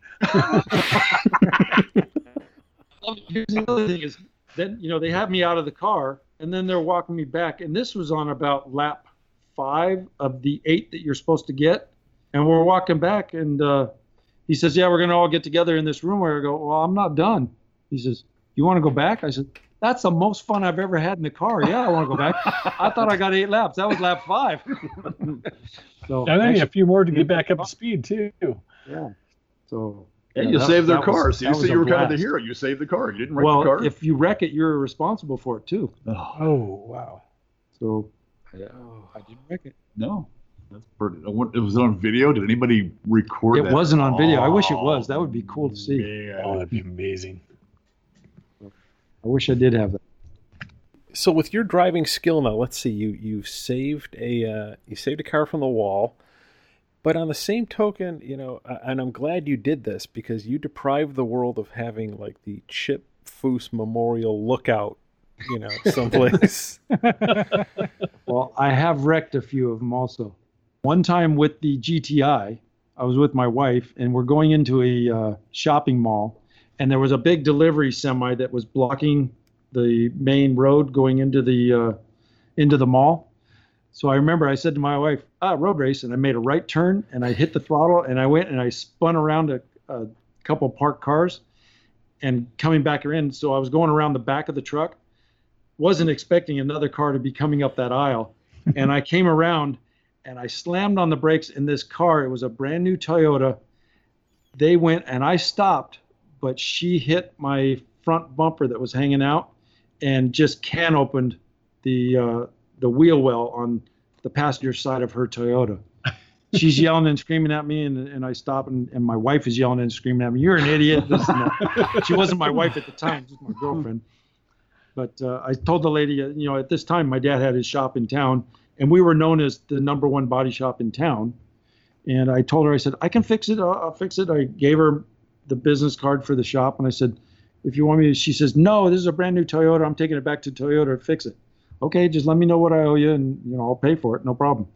And about 3 hours later, she calls me and she says, I took my car to Toyota, but I showed them your business card, and they said that you could fix it better than we could. So I got the job and I fixed it. Well, then she wasn't mad at you anymore. Everything was all good. So no, it was fine. I actually gave her my car to drive while I fixed hers. Oh, that's I said, here, I don't want you to be without a car. Go ahead and take it. I did that with my sister when, I used to drive that San Marcos Pass, and I told you how I used to drift, and when I'd see headlights, I'd go to the outside and let a car pass and drift back in. I did that a couple times, and that other car happened to be a cop. Oh. Because you can't see them until they get around the corner.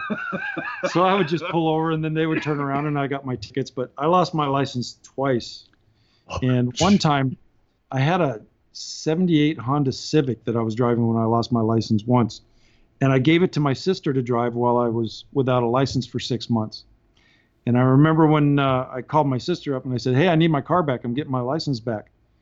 So she comes over to my parents' house with my car, and I would happen to be out front working on my dad's car as she pulls up. And this thing is making an awful noise, just this grinding, horrible noise.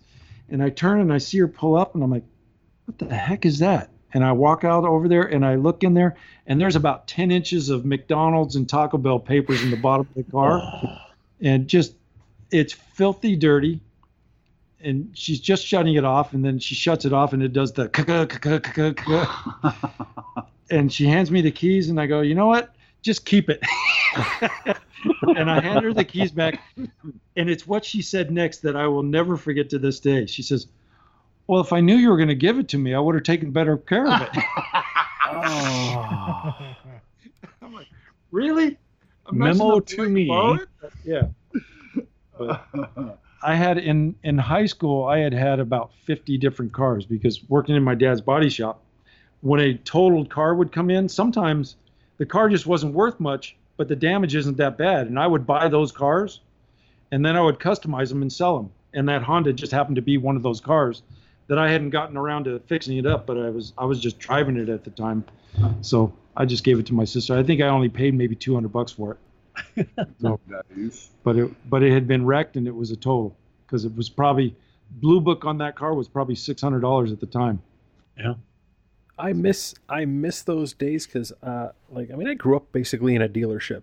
So for me, my first cars were always like the $75, $250 cars because we could buy cars. They were awesome. We could buy cars for like $50 over what the dealership had into them when they'd come in if they didn't want to put them on the lot.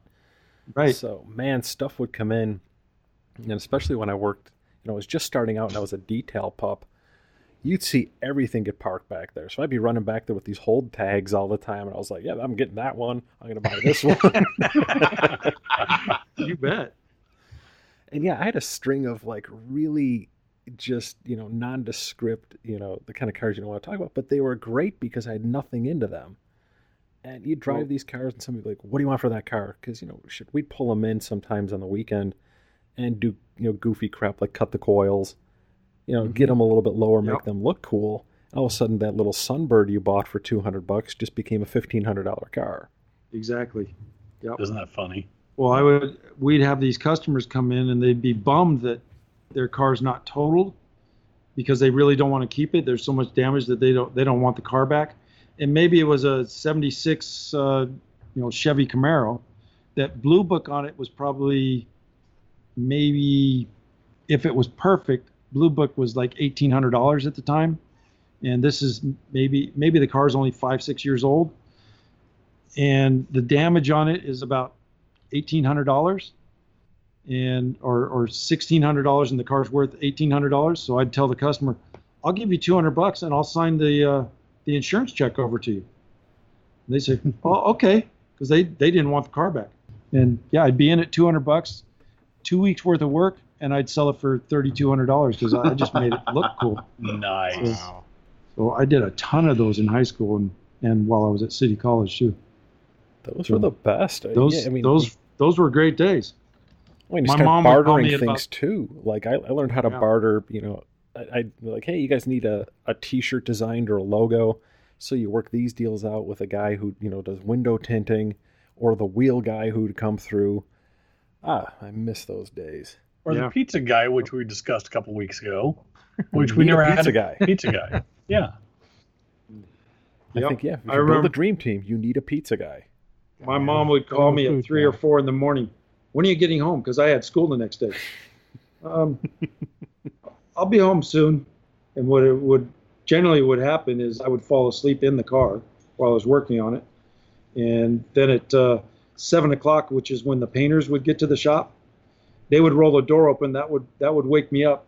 I'd run to my truck, fly home, take a quick shower, and I'd make it to school by 8. Yeah. Whatever it took. Yeah. I didn't sleep much as a kid. You don't sleep much now. I sleep more now than I ever used to. Overhauling really kicked my tail. Especially third season was the worst. We did 29 cars in 9 months. God. So that was an average of 24 days a month that we were working. And on overhauling, when we were doing them in the 8 days, I would take 2 naps. I would nap when the car was in the paint shop, and sometimes I'd find another nap. But usually just while the car was in the booth and whoever was painting it, I would catch some sleep. Most of the time it was in Mitch Lanzini's office while he was in the booth painting the car. But I would do most of those 8 days with 0 sleep. So there was basically almost 24 days a month that I wasn't sleeping. Oh my gosh. And no home time, no. Wow. No, I basically was living at the shop 8 days straight to get those cars done in that time frame. Well, wait a second. It only took an hour to build those cars. Yeah, I know. I watched every episode. We filmed the first episode. We had 465 hours of film that we had to edit down. Edit that down to get basically about 35 minutes of content to fulfill 1 hour show, because you have all the, when they come back from a commercial break, you got to do a catch up. So there's about 14 minutes of time that is all rerun. You're seeing this footage several times. So if somebody comes into the middle of the show after a commercial, they can get caught up before they actually start showing new content. So it's interesting how all that editing works for television. Man. And I do want to say, having to work as an artist during those years, You ruined it for a lot of us. I'm sorry. No. You can do that sketch in 30 seconds. That's what wrecked it for us. It was like, well, what do you mean it costs this much to do it? Well, I'm going to have this many hours into it. Well, I watch TV and Chip does these in 4 minutes. And I'm like... and talks all the way through and tells us what he's doing. Like, now, when the Insider was there and I would do the rough sketch, those would generally take me about 10 to 15 minutes to do 2 or 3 rough sketches. But the final, I usually spent between 45 minutes and an hour and a half to do the final rendering. Wait, yeah. Can you rephrase that as, and I'd spend about a week to a week and a half on the final rendering. That'd be so much better in the edit. I was generally 40 minutes to an hour and a half is all I wanted to spend on it because I wanted to get back to the build. Yeah, well, you didn't have time for it, so. No. Okay, we're going to try that one more time. A week to 3 weeks. Do you know who Mark Sternberger is? Illustrator? Yes. Yeah. Mm-hmm. Well, I apprenticed with Mark for 3.5 years and absolutely loved every minute that I worked with him. And it was so tight. We would spend about 16 to 18 hours on those renderings once we had the line drawing done, just doing the rendering. And it was so tight that you have to learn how to draw that tight to be able to loosen up and work fast. And it was all the work that I did with Mark that allows me to be able to sketch as quick as I can. So are you available for sketches? I mean, if people contact you, or you're just so busy doing customer build work that you don't do sketches for people at this point? We actually stopped. We just kept raising the price of what it costs to do a sketch. Then we were quoting people $10,000 to do a sketch, and they were saying, okay. And I wouldn't 45 be able to minutes get to an hour and a half later. So a year later, I'm feeling so guilty that I haven't done it that now I'm saying, don't worry about paying me, just take the drawing. And, I didn't want to do that anymore, so we just cut it out that I only do renderings for the show and for the cars that we build here at the shop. Nice. And sometimes birthday gifts. My birthday was last week. Friends. Yeah. Yep. Carson's sitting in here and he's just nodding and giving a thumbs up. So yeah, he obviously knows. And Carson is no slouch with a marker either, so don't. No, Carson's very, very talented. Carson is definitely not a slouch. I was talking to him today about that, and I said, I was looking over your marker work, and it was funny because Brad, you and I talked about that, and the guy's way too humble. This is like, man, you have Carson and Chip in the same room right now. Brad, is it warmer there? I'm ruining the whole vibe. I'm sucking the heat out of the room. So yeah, Brad has the same talent. Yeah, he does. Tremendously talented. So yes. So let me ask you this. I don't want to take too much more of your time because we've commandeered the hell out of your evening. But you had mentioned all the hours that you were spending on overhauling, and obviously all the hours that you spent. I mean, hell, if you put 22,000 hours into a car, you're a working fool, man. All I have to say is, okay, you and I share this affliction. So my big question for anybody else out there who might, of our 7 listeners or so, as far as being a workaholic like that, at what point do you know that it's time to pull the plug? I mean, do you wait for the physical crash, or are you in tune with it now to a point where you just know you have to pull that plug? When it's what you want it to be is when you're done. That's when you pull the plug. But as far as hours, it's funny. When we did the Speedbird build that we were talking about earlier, I started that build. Originally, I was supposed to get the car in March, and we were going to build it for the SEMA show, which was the end of October. October 28th is when we had to leave the shop to get to the show, or the show was starting on October 28th. And I didn't get the car until September 12th. I remember that date. I remember the date because it was my sister's birthday, Amy, who passed away. She was born on September 12th, and I just remember that was the day that the car showed up. And I had 6 weeks to get it done. It was almost just under 7 weeks. And what I started doing when that car came in is I was working 40 hours straight, and then I'd sleep for 8, and then I'd work 40, and then I'd sleep for 8. And I did 6 weeks straight of that time. of just working 40, sleep 8, 40, sleep 8, 40, and the last 6 days with 0 sleep. And I remember during the last 6 days, I had a painter here from Miura that was painting a bike here in the shop that needed to get done. And I remember him coming over and asking me a question, and I'm standing there, and I fell asleep standing up, and I woke up falling over. And I caught myself, and I turned to him, and it's Ray Hill. He's a tremendous artist and painter. And I remember I stopped, and I grabbed Ray by the shoulders, and I said, look, I can't focus on that project right now. You're going to have to use your best judgment. Treat it as if it were your own and do what you need to do.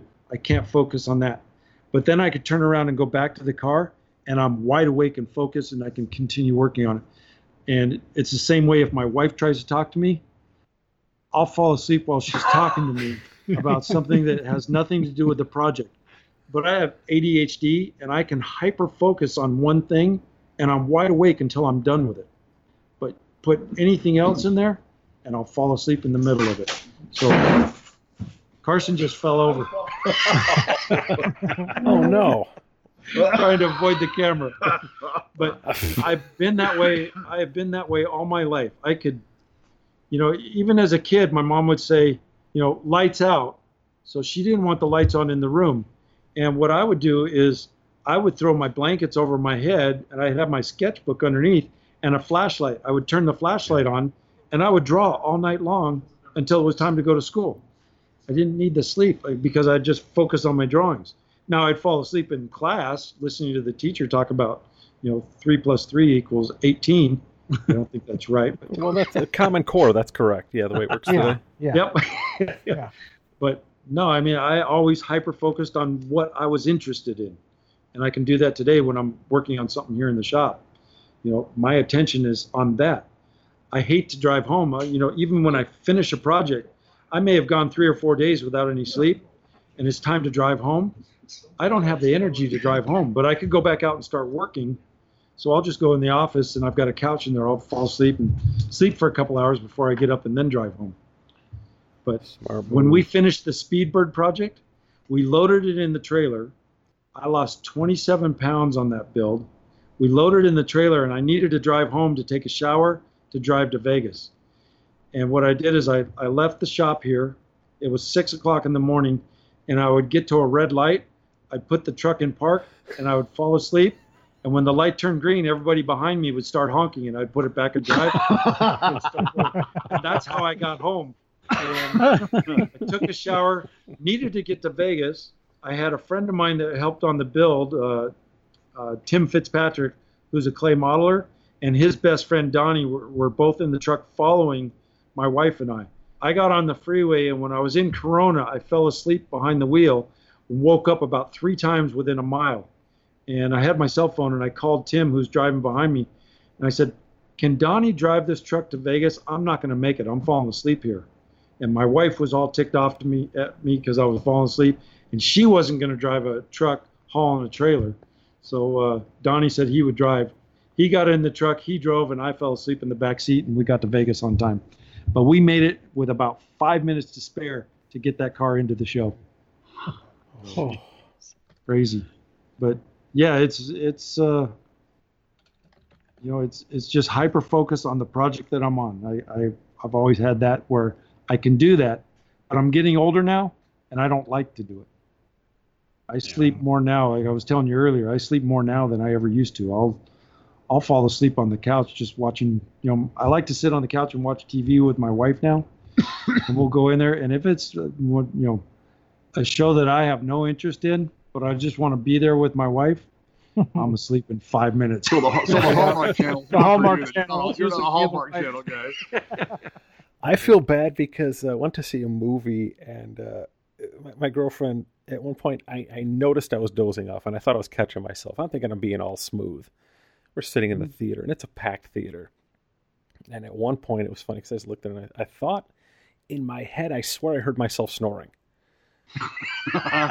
And I kind of leaned over, and I said, hey, you let me know if I was snoring, wouldn't you? And she goes, oh, yeah, of course I'll let you know if you're snoring. And we get done with the movie, and we're walking out, and she's just kind of laughing, and I said, what? She says, I'm just wondering what the lady next to you was thinking. I said, why? She says, your head is leaned back, you're snoring. She goes, and I'm poking you, trying to wake you up. I'm thinking, yeah, maybe it's time to cut the work hours down just a little bit now and then. I've been there, too, in the movie theaters like that. Yep. It's the worst. Yeah.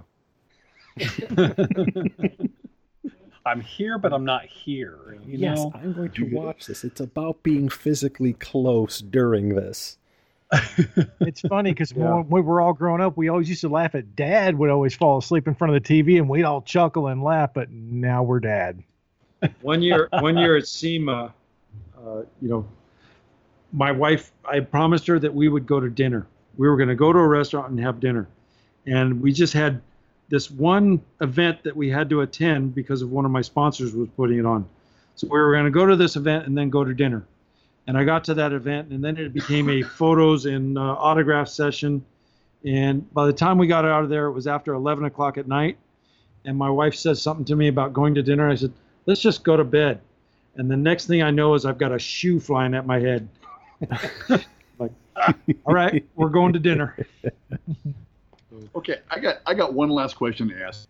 This is be kind of because it's not everybody's going to know this about you, and it's something again we've talked about. We talked a lot about a lot of stuff going to Disneyland. That was a lot of fun. Yeah. Your name, your first day at kindergarten.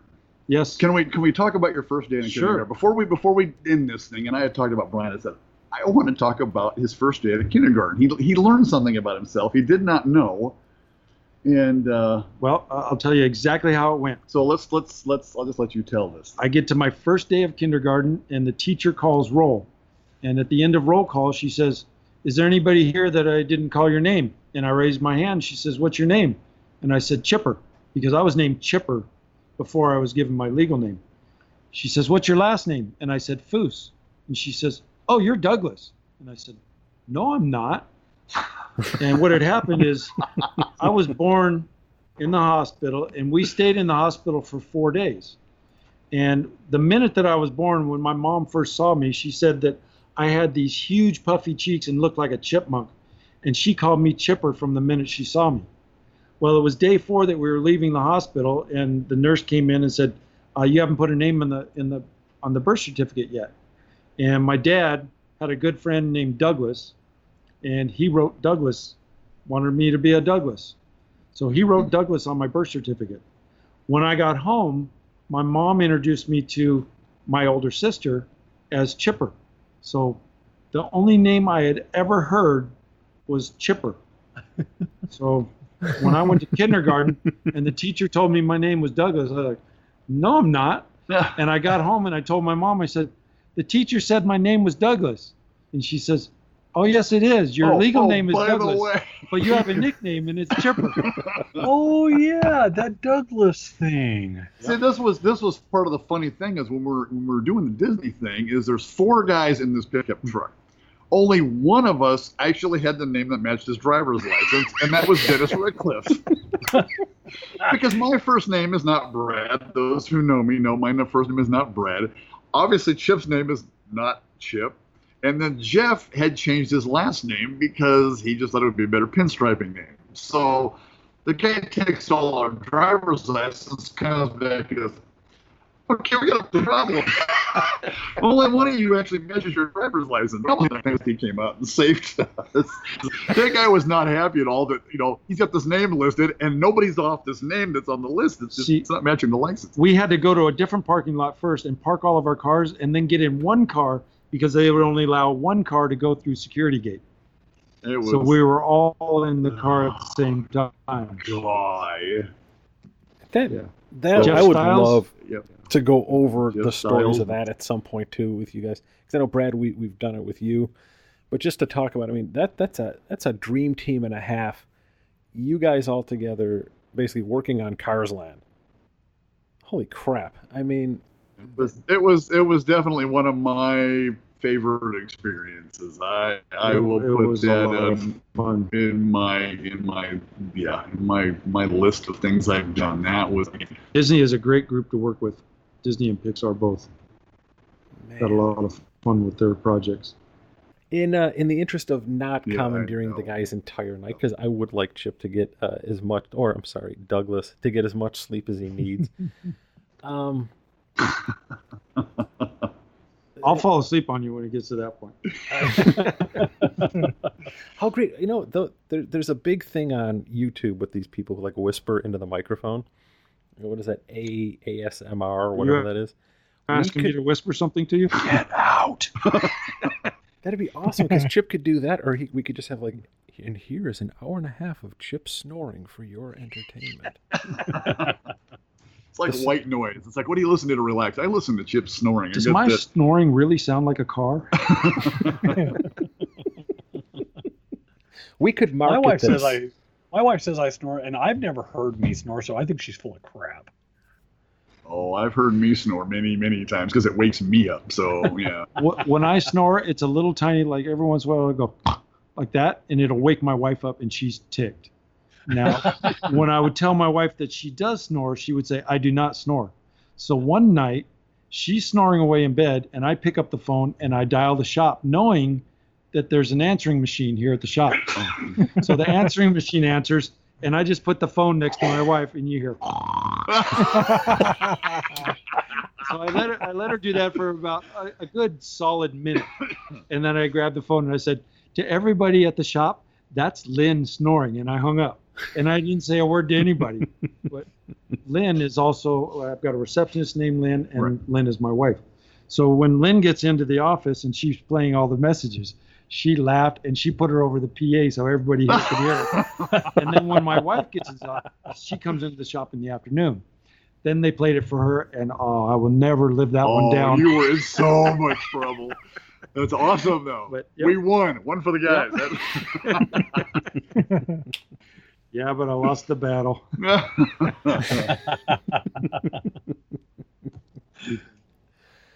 Well, man, I can't begin to say thank you enough for your time and for for being here with us. My pleasure. Thank you. Yes, thank you. It was a lot of fun. Thank you, Chip. Yeah, great time. Keep up the great work and all the design work. Well, hey, you too. Thank you. That's right.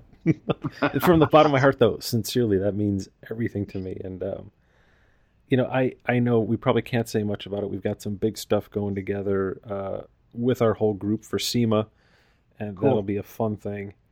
Really looking forward to that. And I got to tell you, it is just though this has been an awesome experience for us. I've enjoyed it as well. And is Carson okay after his fall over there? It wasn't his. Carson's ready to fall asleep. He's nodding off over here.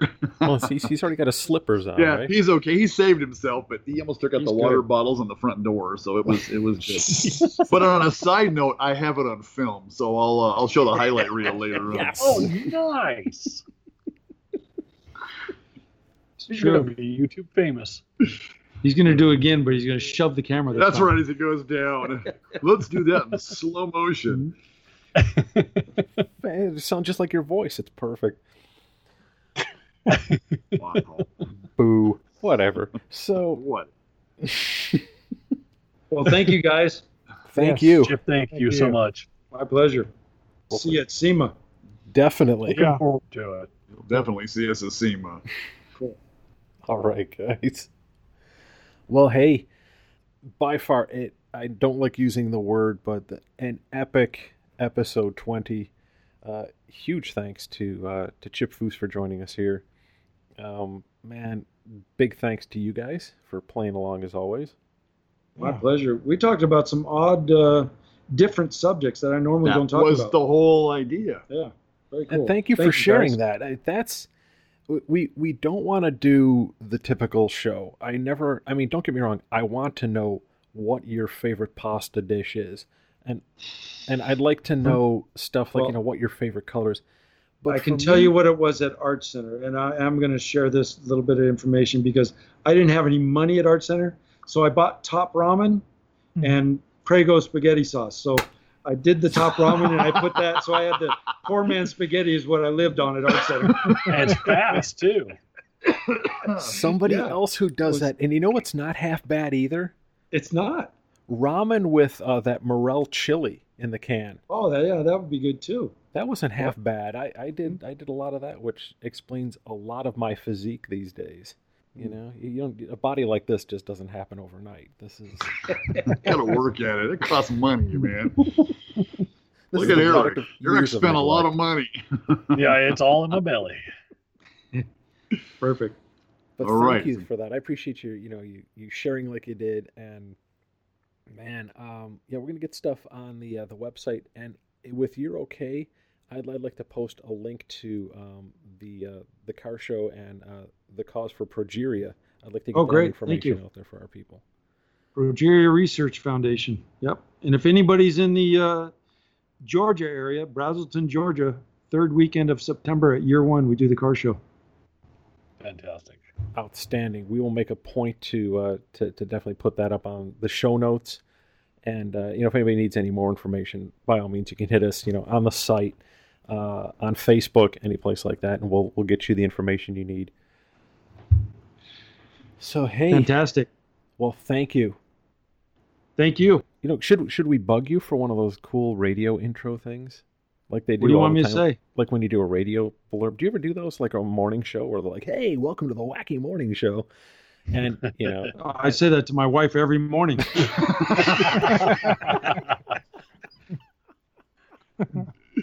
She doesn't appreciate it because she was sound asleep and I just woke her. The air horn. That's awesome. Ready? I am set. Hey, I'm Chip Foose, and you're listening to the Round 6 podcast. Well, happy editing. Oh, thank you. Well, it's going to be good. We're not going to edit anything. We're just going to let this fly. Yeah, okay. Sure. So, all right, guys. This is the slowest outro I've ever heard. Yeah. Well, I haven't started. I think we've been working on this for about 20 minutes now. I really wanted to ask him about that Pontiac Aztec that he's bringing to SEMA, but I figured, no, I couldn't. I know it's secret. Come on. Oh, you almost have to. It's a neo. I wanted to do one of those in the worst way. Well, with your time with Clinet, I knew that you were working on this Pontiac Aztec. It was the Az caliber, and we were hoping you'd tell us a little bit about that. I have drawings. It's a dual cowl, right? It's a dual cowl. But I have them when I see you. Could have been. A dual cowl. Caliper. Yep. And it's towing a Yugo. Oh, right. Ooh. For when you get to those places that you don't want to take the dual cowl. Oh, God. Speaking of putting it in park, hey, that's the greatest segue we've had. Our outro. There you go. It gets even better. Well, hey, thank you for listening. Shoved it in park. Now turn off the key.